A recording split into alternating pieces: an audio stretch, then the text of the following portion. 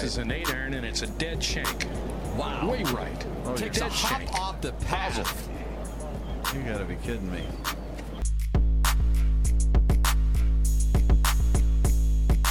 Very tough pitch shot right here. You got to hit it into the hill, one hop up and bite, and it's in. Kind of like that.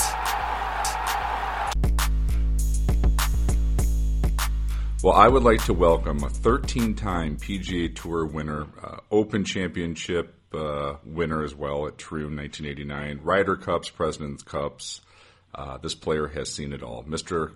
Mark Calcavecchia, again on the Sub 70 podcast. Thanks, Calc, for coming on and doing our annual start of the golf season conversation. Absolutely, Jason. Anytime. I always enjoy talking to you. Well, health updates. Unfortunately, both knees are done. Yeah. How are you feeling? Like that, you had a hell of a run there for a while between some injuries and some stuff that really takes some time to recover from at the level you're playing at, or want to play at, I should say. Yeah, the last few years have been pretty tough with the spinal fusion in 2021, and then last year had both knees replaced, but. They're both feeling pretty good. Little, nagging things that us old guys have. I'll be 64 in a few months, and I think I got gout in my big toe. It kind of hurts on occasion. Every now and then, my thumb hurts like hell. Who knows? But all in all, though, pretty good. I've been playing pretty decent at home, and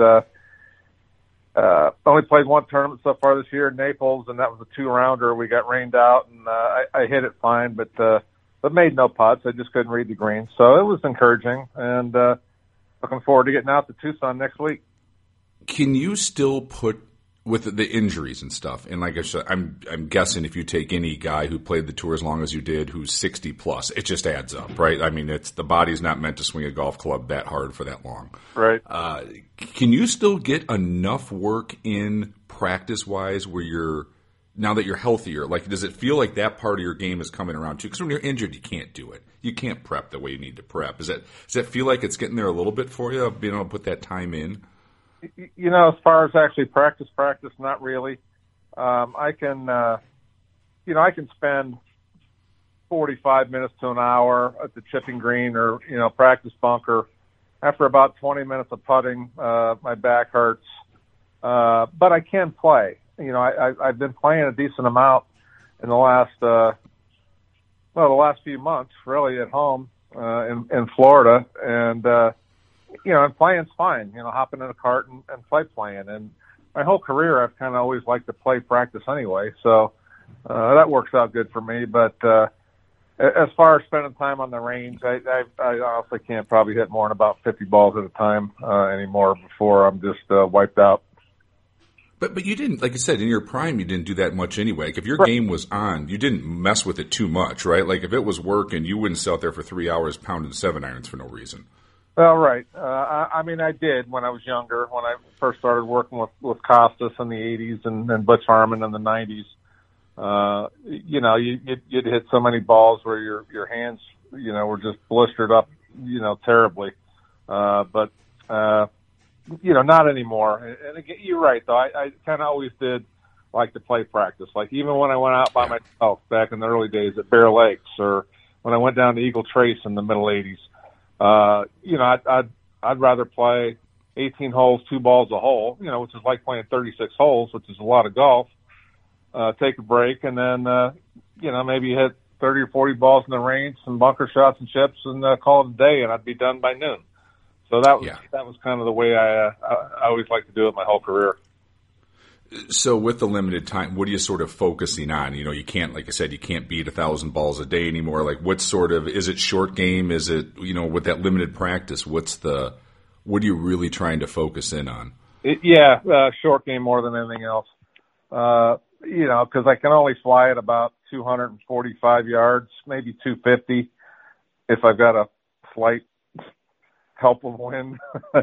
So, my distance isn't great. But if I can get some roll, these new Callaway drivers, they don't have a whole lot of spin on them. So if I can get dry conditions, I'll be okay and get it out there. But, the main thing is short game. and it's, you know, in Naples it was streaky. I hit some amazing chips and a couple of really good bunker shots, and then the next bunker shot I just dead chunk. So it was a kind of a mixture, or like a chip. The second round on Saturday, I was right in front of the 17th green with the easiest chip I've ever seen, and I chipped it about 4 feet. Granted, it was into the green a little bit, but still, stuff like that I've got to, you know, I've got to get better at, and just make some putts. I really didn't make much putt-wise in the 2 rounds we played in Naples. So, but like I said, it's only been 2 rounds for the year so far. Yeah. So a long way to go. Is there something to be said about, I didn't mean to interrupt you there, but like getting in a tournament flow where if you do play 3 weeks in a row or 3 out of 4, does that then kind of come back to you a little bit of that, okay, this isn't golf at the club with the guys on Saturday. This is real golf.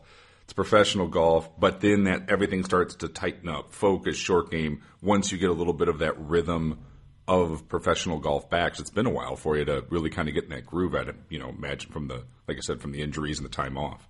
Yeah, you're right, 100%. I'm kind of actually looking forward to that too, because that's what I haven't done in the last 2 years. I've only played 8 tournaments, I think, in 2 years. So it'll be nice to play 3 out of 4 weeks, and then or 3 weeks in a row in May or whatever, 4 weeks in a row, and you know, get something going, get a little bit of you know, confidence rolling, and just, you know, it just kind of runs into each other, you know, when you hit chips every day and bunker shots and shots and whatnot. You can kind of get a little confidence and a little bit of an idea of what you're doing out there for sure. Any changes to the Champions Tour with everything going on in golf and, you know, trying to make it a little bit more interactive if you take what Liv's doing and the tour's making some change and stuff? Is there anything on the Champions Tour that you guys are seeing or talking about or hearing as everything is kind of moving fast forward? You know, it's kind of, who knows which direction it's all going, but are you guys working on anything that you think is kind of interesting or cool for the fans that, you know, follow you guys on the Champions Tour this season, or other changes you'd maybe like to see? Well, I've kind of been trying to find out, you know, this new equity program thing. You know, I mean, I think there's quite a few of us trying to figure out if we're going to find a check in the mailbox one day. You know, but we'll see. You know, other than that, our tour is pretty secure. You know, it's not a whole lot changes in terms of what's going on out there. You know, most of our tournaments are in the same places, the same time of year, and which is fine. You know, it's sometimes the rules change, unbeknownst to me. You know, they like to do that to you. Oh, here's a new rule with eligibility or this or that. But other than that, it's pretty much the same deal. Which for people who, you know, I love going out to Champions Tour events, and in the sense that you can get closer to the players. You can watch how you guys play, right? It is a little, I'd say it's more intimate setting. It's fun. Like, you can see you, John Daly, you know, David Duvall, pick whoever it is. Like, how do you guys go about picking apart the golf course and taking course management, all of it? You can really see it up close. I think that's a part a lot of people could learn from. You know, go follow you for 9 holes and see how you go about your business. That's the cool part about the Champions Tour. I think that you can see some great players and some great golf, but you can see it up close. Yeah, absolutely, 100% correct. And it's been like that since day one, since I got out there 13 years ago. You know, obviously our crowds aren't as big. You know, some places we get really big crowds, but you can get closer. You can ask us questions. You know, I think sometimes you get out there on the PGA Tour and you know, some of the fans are afraid to get anywhere near anybody, and you know, for the fear of getting yelled at. That won't happen for tour. You know, I mean, I've answered hundreds of questions just right on the tee, or, you know, like before I teed off, or it's like, hey, Mark, can I ask you a question? I said, sure. What's up? You know, it's that's kind of the way it is out there with us, and again, it's not the craziness of the PGA Tour, and we're glad it's not. You know, we don't want it that way, but yet, you know, when the fans come out to watch us, they recognize almost all of our names, and even though we're getting up there in age, there's still a lot of great golf being played on the Champions Tour, and you can learn a lot and find out a lot by going out to watch our tournaments. Totally agree. Yeah, it's and I think you can take a little bit away from it too. Of not all the golf balls are carrying 305 yards, and it's a little bit more realistic for somebody like me if I watched you play of how you do it. Right, because the guys anymore on the regular tour, I would call it that game is farther away from a good amateur low handicap golfer as it's ever been, let alone the 15 handicap. Right, it's a different beast. So you go watch an LPGA tour event or anything like that where it's more like distance I hit a golf ball. It's like, oh, okay, right. Oh, I see how they're doing this. Yeah, and you can gain a lot from watching the best in the world do it. I think it's a cool idea of watching a pro and see what you can gain out of it. Exactly. And yeah, when you do go out to tour events, and I play a decent amount at home with Eric Cole and Nick Hardy and Brandon Matthews and some of these other guys that just, Eric's average distance-wise, but he only weighs about 130 pounds. But, those other guys just absolutely blister it. And I never get tired of watching it. I'm like, holy moly, how far did you just hit that one? But when you go out to watch us play, or even the ladies, people, I'm sure they say, well, I think I could probably hit it that far, or that looks like my drive, just kind of a low, skanky fade out there, So, I think it's much more relatable to the average person for sure. What the tour guys do is incredible, but it's not the way most of us play golf, that's for sure. Well, you guys still hit it way farther than the average guy playing golf out there. Don't call it 288-yard rolled out fade. It's right. Not dog shit. You're still moving it pretty good, Cal.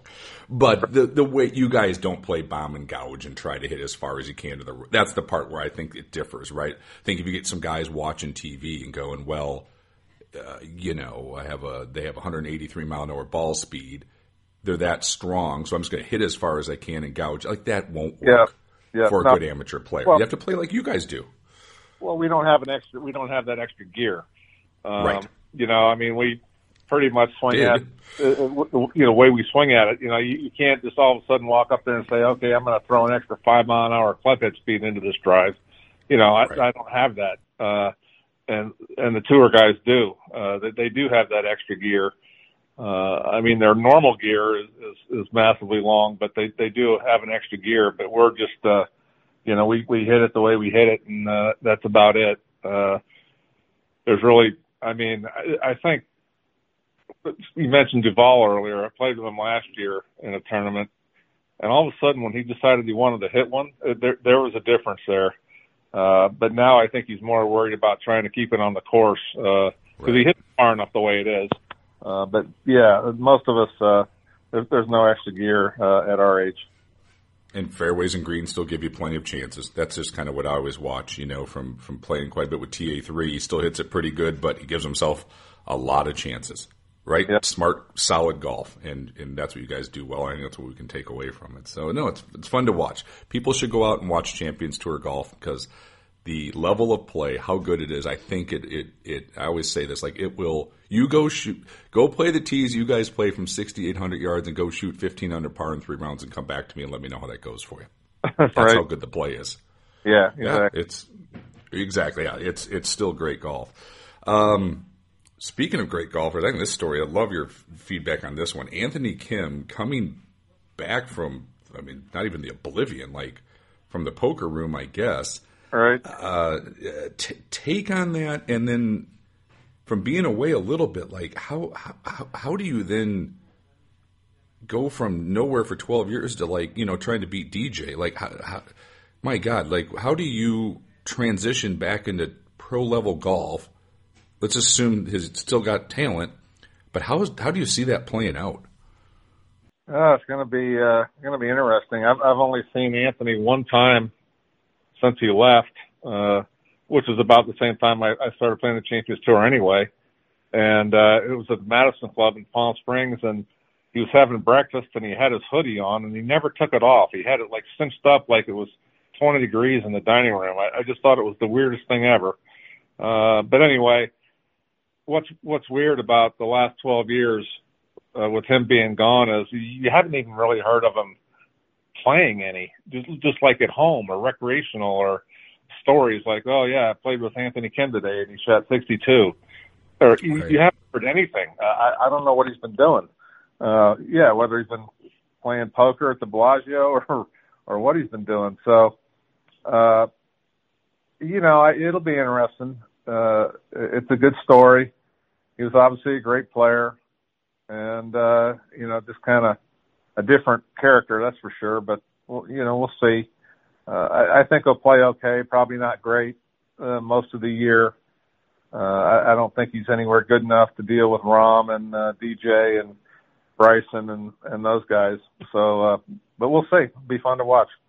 Well, having said that, I don't watch live. I didn't mean it that way, but I will pay attention to what he shoots. That's about it. It's an interesting human story, right? Because very few guys, like we were talking about Duvall again, when he stepped away and went in the broadcast booth, and then he turns 50 and goes back in it, it's not like all of a sudden he just turned it back on and won 3 times. And I think like DeMarco's done the same thing, right? Like really good players on the PGA Tour. You take that 5, 6, 7 years off, and why do you think that is so hard to? Because they have talent and they have experience and they've proven themselves. Why is it so hard to then become elite again? Yeah, isn't that amazing? The way that works with DeMarco had, probably 6 or 7 years from when he last played good on tour until he turned 50, and I'd heard he was in great shape and he's working out, and then he just didn't play well at all for, he's had some good tournaments and a few chances to win for sure, but, he hasn't won yet. Justin Leonard's played well, but he hasn't won yet. He spent quite a bit of time in the booth. Nota Begay's playing now, but when he started playing last year, it was terrible. Duvall, same thing. It's just I don't know. I think you just get out of the competitive playing mode. It takes a little bit to figure it back out. It's almost like relearning, how to play. And I get it because I'm kind of the same way right now, even though I've only been out because of injuries, but I still have to, I told Brenda this, I still have to figure out how to bring my Tequesta Country Club game, in Jupiter, Florida, back out to the tour because I play well at home, and I didn't play great in Naples. So, that's kind of the whole mystery. And the same goes with those guys. Because it's not nerves or anything. I mean, right? I mean, you've dealt with it's like, why does it not, just like you guys been out there for so long, can just flip the switch. And I don't think Anthony Kim's going to be able to do it either. Like, it's such an interesting thing to look at of like, why does the golf with the boys at home at Tequesta, where you're shooting 66, not just go to Naples and shoot the same thing? What is that little tiny nuance? And I've talked to a bunch of players about it. They call it, it's like you have to work yourself into, I know it sounds kind of crazy because you can still play competitive golf at home, but like tournament professional golf, like I mentioned earlier. It's like, right. I always find it fascinating, though. Why is that a thing? Right. It's a mystery. And the 3 rounds that I shot before I left for Naples, I shot 66, 68, 68 on some pretty good golf courses. And then I opened up with a 76. And I looked at Brendan and I said, how can I lose 8 to 10 shots a round? Driving over to Naples, it's the same guy playing golf. It's in the brain for sure, but it's also just one of those things you gotta just get over the hump again. I've always said pro golf is such a fine line. There's so many great players that can't quite get over the hump, and it's almost like the guys that I mentioned before. That took time off or been in the booth, they got to figure out how to get over the hump again. And I'll be 64 in a few months. And, will I get over the hump again? Who knows? I'll shoot some good rounds, but, can I win again? I'm not Bernhard Langer. I know that. So, we'll see. But I'm going to keep trying. I was going to ask you too on like what's going on with golf and everything from like 1,000 feet in the air, because this idea of like a world tour of was around in the 90s when you were on the PGA Tour and just from the outside looking in, like, do you think there's going to be a merger? I know it's just a guess. I know you don't have any inside information, but how? Right. Let me ask: if in a perfect world, how do you see this potentially coming together? And do you think it'd be an interesting product if everyone can come to an agreement? Because it sounds like between what Rory's saying and some of the other players, there's a little bit more of a pathway to potentially, and I mean, tell me if I'm wrong, but some version of a world tour, right, where everything feeds up to these 12 events or whatever events there are, and it travels the world, and those top 80 players, or whatever it is, that's the elite of the elite, and everyone's going to want to get there from a money standpoint and prestige. Do you see it? Can you see a little bit more of a pathway of this working out, and how would you potentially see it from your perspective? I do a lot more now than I did last year or the year before when all this kind of came about. It kind of seemed like a few years ago when guys left, like that was it. They were never going to play the PGA Tour again. Boom, goodbye, you're gone. But now as time's gone on and Rahm's gone and who knows what Rory's going to do. And it just seems to me that these guys must have some sort of inside info that we're all going to be back together playing together at some point anyway. So why not take, all this money and forget about the PGA Tour for whatever it is, 2 years, 3 years, however long it takes. They're all still young enough. And I hope so for the sake of golf. I've said it many times, I'm not a live golf fan, but I don't blame any of these guys one bit for taking all that money. And the way it looks, hopefully they can fill their pockets up very nicely, and then in a few years it'll all kind of come together and merge together and be one big happy tour again. Would make the most sense to me. But yeah, it's been a strange couple of years with that tour for sure.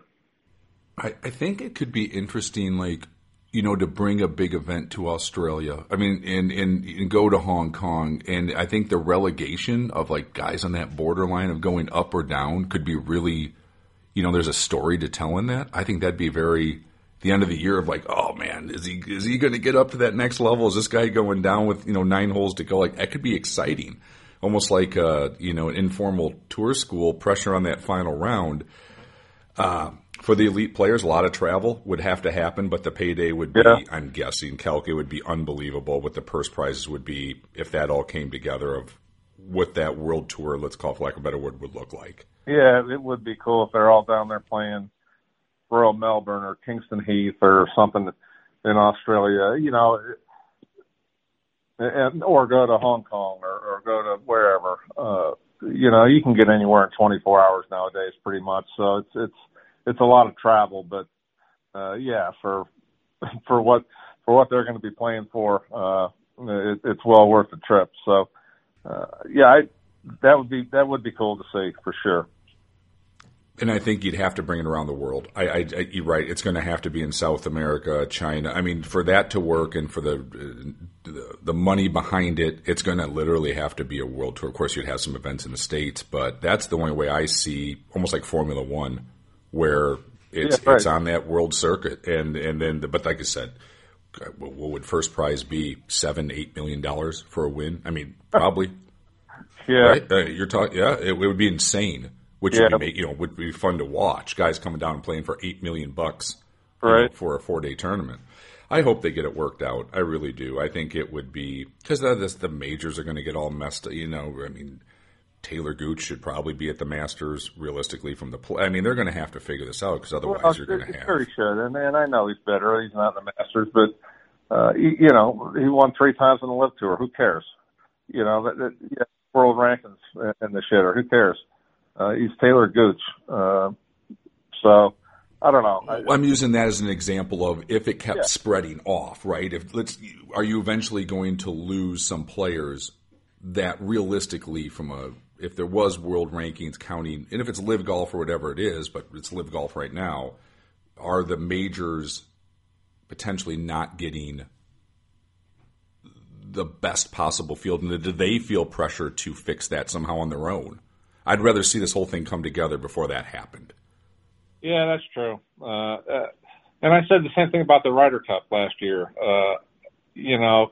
you want the best players on both teams, whether they're on live or not. And, DJ should have been there. Bryson should have been there. I don't know about Patrick Reed, but, there was, they picked Brooks because he won the PGA, and they said, you got to pick Brooks. So, why Zach picked him. But, I think you got to have the best players for that event from both sides, no matter where they're playing golf. And same with the majors. Taylor's not in the Masters, and I know there's 4 or 5 or 6 other guys that are, great players that probably should be in the Masters as well. But, that tournament's always had historically the weakest field of all the majors, because it's normally around 80 or 90 players, and 8 of them are amateurs, and, 8 of them were past champions. I mean, there's literally, and there's going to be another 20 guys that are just going to play bad that week. You got like 40 guys to beat, is I think what the great players think. Jack always thought, or Tiger always thought, or Phil, whoever. Guys have won a lot of Masters. And, they say it's the easiest major to win because of that. Well, I don't know about that, but it's definitely a good point where you want the best players in the majors for sure. But I'm going to reverse my own argument. It wasn't an argument, but I mean, like, Taylor Gooch knew what he signed up for, and he made $33 million or whatever it is last year. So part of that is like, dude, you might not get in the majors, but you made $30 million. You signed that deal knowing there was not going to be world ranking points. Like, you can't come and complain now. I'm right. So yeah, it's sort of like you took that deal. So I don't know what to tell you. I agree. Yeah. Exactly. He's got more money than he ever dreamed of having, and so he's not in the Masters. He's sitting at home and watching on TV. Right. Golf tournament. It's a great golf tournament, but it's not the end of the world. And when he signed that deal, he knew what he was doing, and they all did. Yes. They all knew what they were doing. They all did. They all got a lot. And You can't go back now and say, "Oh, woe to me!" Right? Well, I mean, why can't I play in the Masters? You're screwing me. No, that's that. And the official world golf ranking. I mean, should the live guys be getting points? I don't know. That's a whole other argument I don't understand. But obviously, DJ is top, probably 5 player in the world, right? And what's his world ranking slip down to now? I don't even know, 100 or something like that. Yeah, right? So, that's dumb. But, but he's, as a, past Masters champion, he'll always be in the Masters. But there will be a time when these guys' exemptions will run out. So, in 3 or 4 years, what happens when, Patrick Reed or whatever, his 5-year Masters win runs out and he's not in any majors, or Bryson or even Dustin or whoever. So, unless it all comes together, it could be really weird, but not good. Like I said, you want the best players and all the. You want the best. But they got to figure something out. You brought up the Ryder Cup. This was going to bring something I was going to bring up to you in that situation of was Zach Johnson essentially in a no-win situation in the sense of if the politics of taking live guys, he's going to have his brethren on the PGA Tour pissed. If that fails, he's like, I don't know how he was going to get out of that situation, right? Because if it didn't work, no matter which way he went, he's going to be vilified. Yeah. You're doomed from the start. Yeah, and I've known Zach forever. I mean, he's one of the nicest guys on the planet.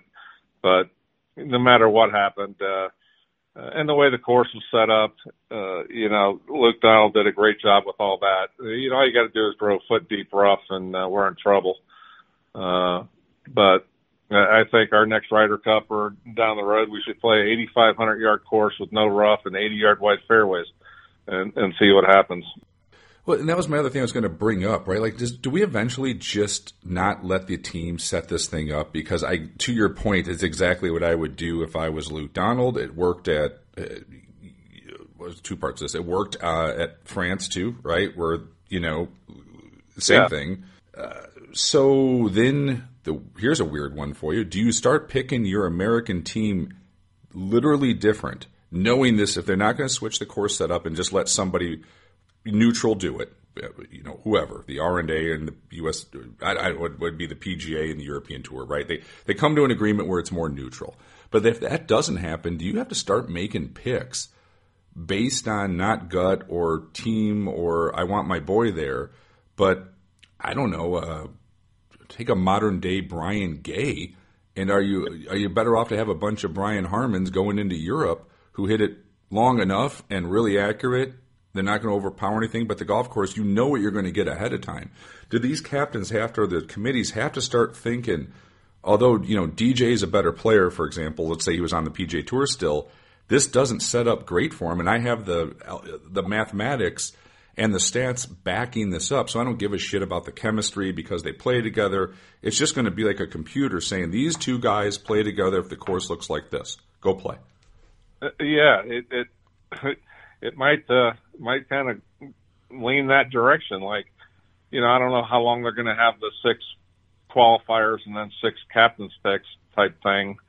I think 6 is too many because it's not really fair to the guy who finishes 7th if he doesn't get picked. But at any rate, but yeah, next time we go over to Europe, I'm not sure where the Ryder.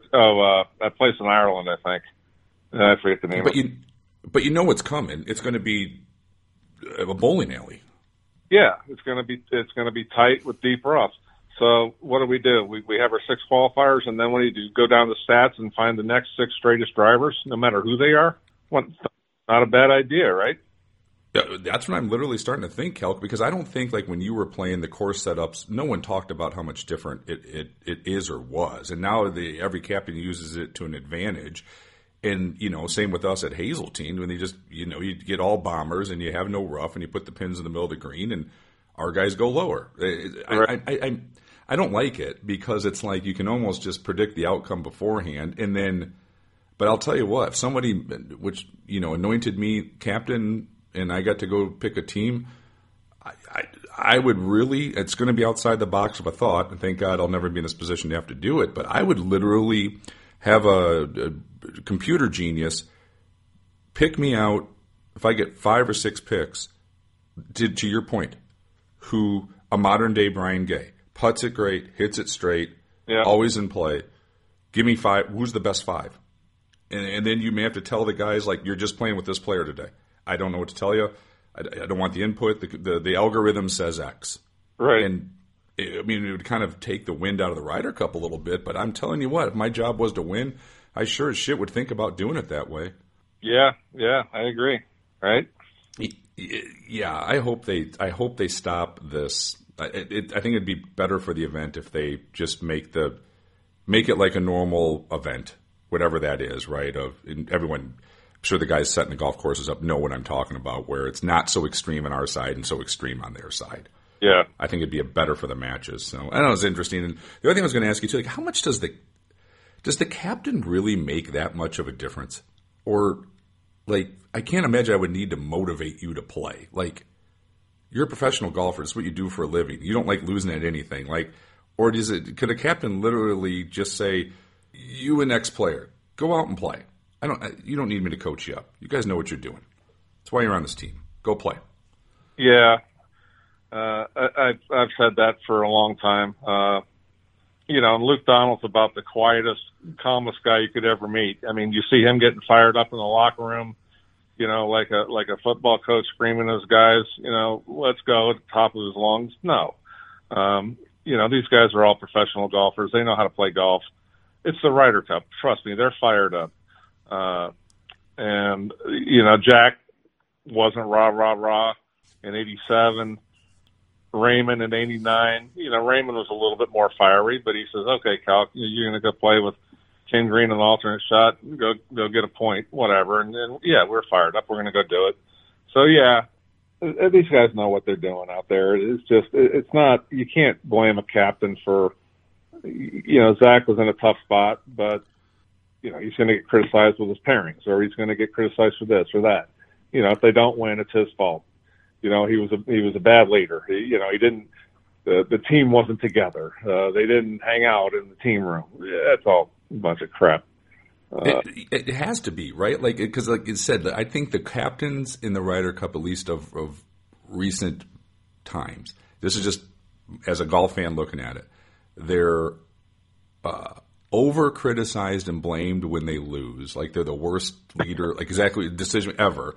And if you win, Thomas Bjorn should be going up for a Nobel laureate prize. Right. And I don't think it's quite the players still have to play. Right. Like I truly think you could give me a stat guy, and I watch enough golf where I would be like, you guys are going to go play. And I would hope they would play because they're pros and it's the Ryder Cup. Right? Like it's strange to me how much the captaincy has turned in. I think when you probably first started, the captaincy wasn't as big of a thing as it is now, right? Or that pressure on the captains. No, I mean, Dave Stockton was a great captain. They were all great captains. Jack obviously was great. Raymond was amazing. But, just because they're great guys, we've known them forever. And Curtis was fantastic at the Belfry in 2002. So my four captains were awesome, but it wasn't their fault. We won, lost, tied, or whatever. It was our fault. At the Belfry in '89, 5 of us hit in the water in 18, including me. And we ended up tying. It was one of the most. It was as bad as Medina when we somehow didn't win that one. Probably 10 years ago already. Yeah, but yeah, wow. we were all crying. We were stunned. It looked like we couldn't possibly lose, and we ended up tying, which they kept the cup. So that's got nothing to do with Raymond Floyd. Trust me. So yeah. Yeah, it's like I said. I think it's going to be very interesting going forward, and like I said, boy, the captaincy is a high. It's a high risk situation where I don't ever remember it being like that, where you're just going to get killed if you lose, and if you win, like I said, you're anointed. It's still just golf. It's Luke Donald's a European hero now. He's like, yes, yeah, he's probably going to be Sir Luke Donald in no time. Yeah, and Zach, people are giving him shit at still in yeah, like it's dude, the guy's not hitting golf shots. Like I don't know what to tell you. Yeah, the fans were roughing him up in Phoenix. Jesus. Right. He didn't hit a shot. But, yeah, he didn't hit a shot. He tried his best. It's interesting. Yeah. Well, that's what's interesting for your take on it, because you've been inside of that. And like I said, it sounds like you're saying kind of like the players have to hit the golf shots. And to the point, you don't need to be motivated. You're playing in the goddamn Ryder Cup. Like, you should be at your best, ready to go. It's not on the captain. So, next one's going to be interesting, but I agree with you. It's going to be 8,500 yards, no rough, and get our bombers out there, and we'll probably win by 5 or 6 points. And here we go again. Yeah, Bethpage is going to be, that could be a little crazy. Oh, 100%. Yeah, it's coming the other direction. Going to ask you on the Florida swing. And let me know your thoughts on this, but as a Midwest guy, I always thought, all right, PGA Tour fan, now the season started. We got the Florida swing. Did you as a player, and I know you like playing in Florida growing up and stuff, did you kind of feel that, did you really put an emphasis on this start to Augusta, getting ready for the Honda and getting ready for these tournaments and starting to prime up for the season? No, that wasn't a thing back in my era. Like the season starts at Doral, back when we used to play at Doral, or once the Florida swing starts, it's the build up to the Masters. I never thought that way. I enjoyed playing the West Coast tournaments, especially Phoenix, the Hope. Wasn't a huge fan. Well, totally not a fan of Torrey Pines, but I had some good tournaments there. I played there anyway, and I always enjoyed going up to Pebble, blah blah blah. So I always played a lot of golf in November and December, and I was kind of anxious to go play. So.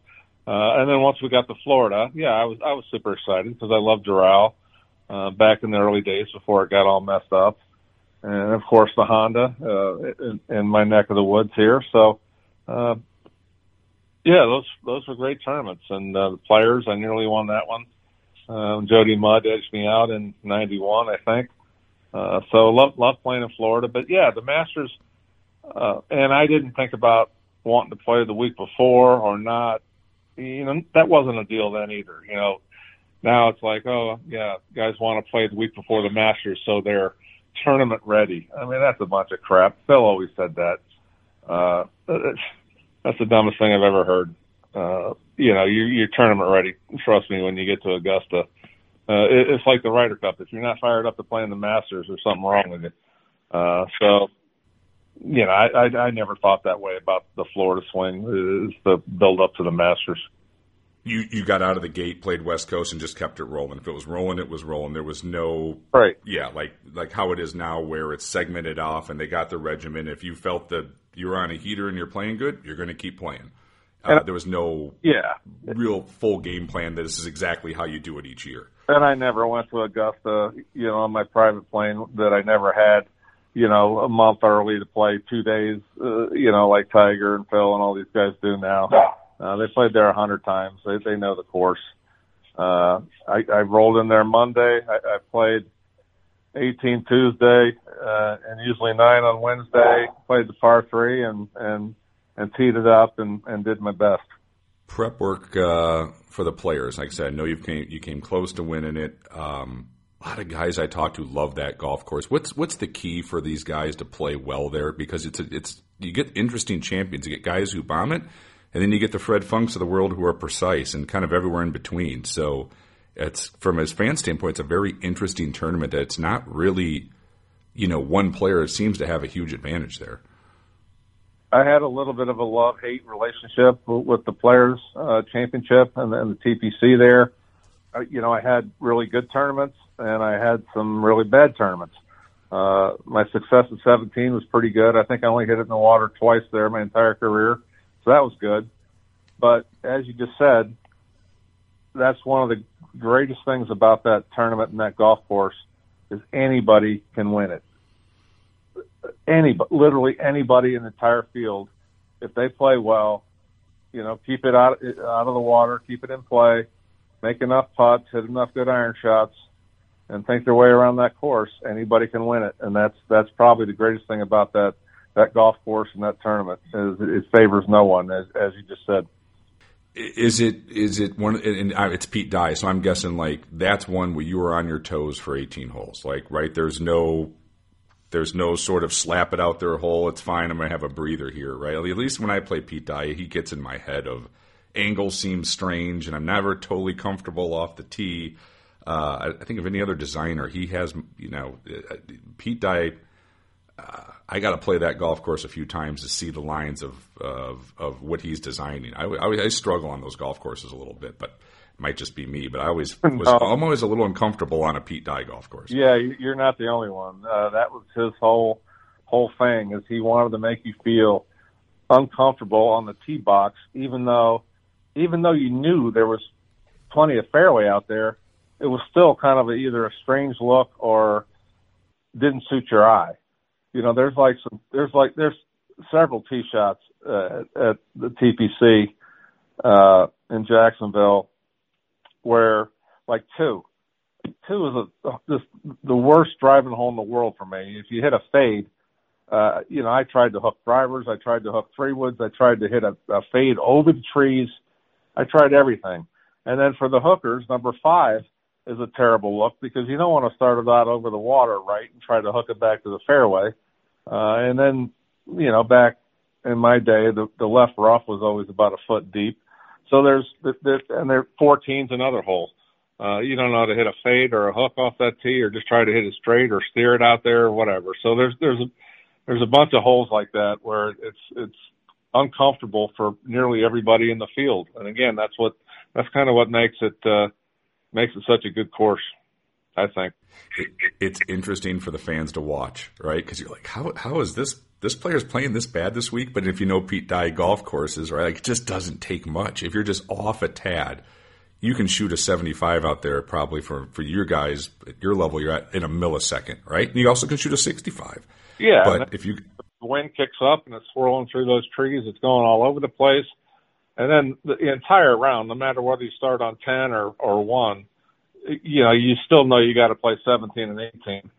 So that's also always in the back of your mind. Is, you know, you could be rolling into 17, 4 or 5 under for the day and shoot even par. You know, play the last 2 holes about 5 over. So, and that's happened numerous times, as we've all seen. So it's my second favorite tournament to watch, other than the Masters, of course. I love watching the Masters, but I also love watching the Players because of 17. Well, the other big one this year, Royal Troon. You've had a little success there. Yeah. The Open out there this year. If you were giving advice to a young touring pro, he said, "Kelk, I want to hold the claret jug. What do I need to do on this golf course? You know, what advice would you have? And you know, what makes it, I mean, it's one of the best golf courses in the world, but from your eyes, what makes it just, you know, truly one of the best links experiences a golfer can have?" It really is. There's just no bad holes there. I honestly love every hole in that course, and there's very few courses that I've ever played that I can say that. And again, my buddy Eric Cole, somebody has convinced him that it's a faders course, and I said that's not true. There's no trees out there. You can hit it any direction you want. In fact, there's a couple holes where it helps to hit a draw off the tee, which Eric hits. So I said it's not a faders course. It's just a great course. You got to keep it out of the bunkers like most open courses, and you know, and see what the weather gives you. You know, if you get on the good side of it or the bad side of it, or you know, most of the time the front nine's downwind there and the back nine's a beast back into the wind. You'll see guys shooting, you know, 32, 42 all the time there. But Monday when I first saw the course in 1989, I knew I loved it. I was playing well, and yeah, it was a great week. Oh yeah, you know, and you got the goods to prove it, right? Every now and then you got to look over and look at that thing and go, yeah, that one's mine. I look at it every day. It's sitting right next to my TV. So in other words, yeah, I see it every day. It needs a little polish work right now, but I'll get it shined up. And yeah, I look at it every day.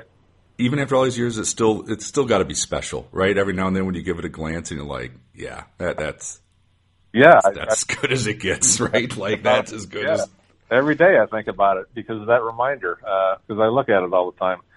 So I'm like, I don't blame you. You know, and a lot of times I'm like, wow, I can't believe I won that thing, you know, and it's just like the most sought after, you know, trophy, I think, in pro golf. Honestly, I think if you polled every single player in professional golf, which tournament they'd most like to win, and I'm almost certain, even Americans before the U.S. Open would say the Open Championship. Oh, I agree with you.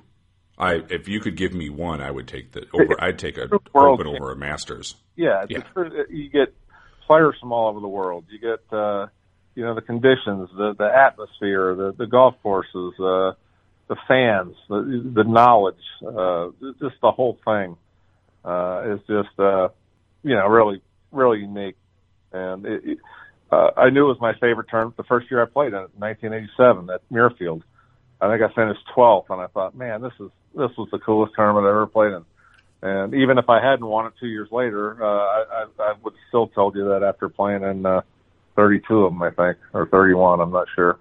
But yeah, I played a lot of them, so it was fun. Well, I got the experience as close as I'll ever get last year. Zach Fisher won the Argentine Open, who plays sub 70 clubs, got into the Open Championship from that win. So yep. I went over there and got to walk inside the ropes with him on, you know, like a Wednesday practice round, and I'm walking up 18th, and I'm thinking, you know, and it's packed on a practice round, right? Yeah. I'm walking with the guys, and I'm like thinking to myself, I can't imagine what this feeling must be like, you know, with a 3-shot lead like Brian had.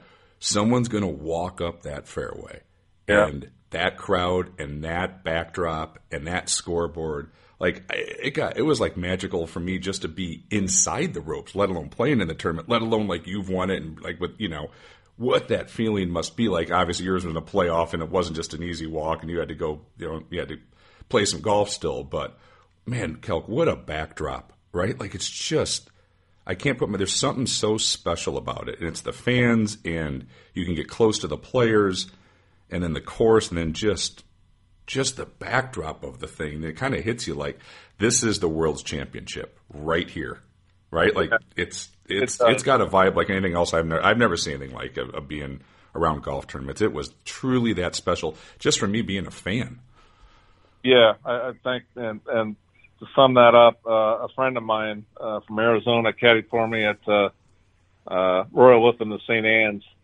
I think it was the year Lehman won. Not entirely sure. Was that 91 or 91? I think 95. I don't know. Whatever year it was, I think I bogeyed 15 and 17, but I was still like in the top 15. So, I was still having a good tournament. And my buddy, we tee off an 18, and we get out there. I hit my second shot, and my buddy says, "Look, I know you're pissed off right now, but this is without a doubt the coolest moment of my life." He said that to me. He said, "I'll never forget this as long as I live. This is the greatest experience I've ever seen. Just walking up, in the last 4 or 5 groups at the Open with the stands packed." So yeah, I remember that, and I'm like, "Yeah, you're right. It is pretty cool, isn't it?" Well, and also for you being an ex-champion, right, as you know, there is something special those fans have. I noticed that when I was there. If you are an Open champion, the reception you got in a practice round was crazy. Yeah. Like, those fans know it, right? There is a certain amount of admiration and respect when an Open champion is at a tee box, right? It was crazy, like, how, Daly, I was followed Daly for a little bit, and, like, the respect, I mean, standing ovation as he gets to the tee. This is a practice round, but he's a former Open champion, right? Like, there is that level of respect. I think when you raise that claret jug. I mean, like I said, I'm sure for your buddy caddying too, there's something a little extra special of you walking up that fairway as a former champion too, of what you feel from the crowd. Oh, every year, no doubt. It's been cool. I've gotten just amazing treatment over there from the fans, and autographs, and and so many people say, "Oh, I was there at Troon in '89," and I'm like, "Really? You're not that old?" And he goes, "Yeah, I was like 6, but I remember it." Yeah, it's all kinds. Still to this day in Champions Tour Pro-Ams, so I'll play with a guy or somebody to come up to me and says, "I was there in '89 on Sunday when you won at Troon." And I'm like, "Wow, that's cool." So yeah, I still look at it all the time. So it's a great reminder. Well deserved, sir. Well, I appreciate it as always. I always love the insights, kind of the start of the year. We've definitely had a lot of talk about the last couple of years of, where this great game is going with all the craziness. But I certainly appreciate the conversation. So thank you so much, Calc. Look forward to watching on the Champions Tour, being healthy this year, too. We'll keep our eye out on it and play well. All right, Jason. Thanks, bud. Anytime.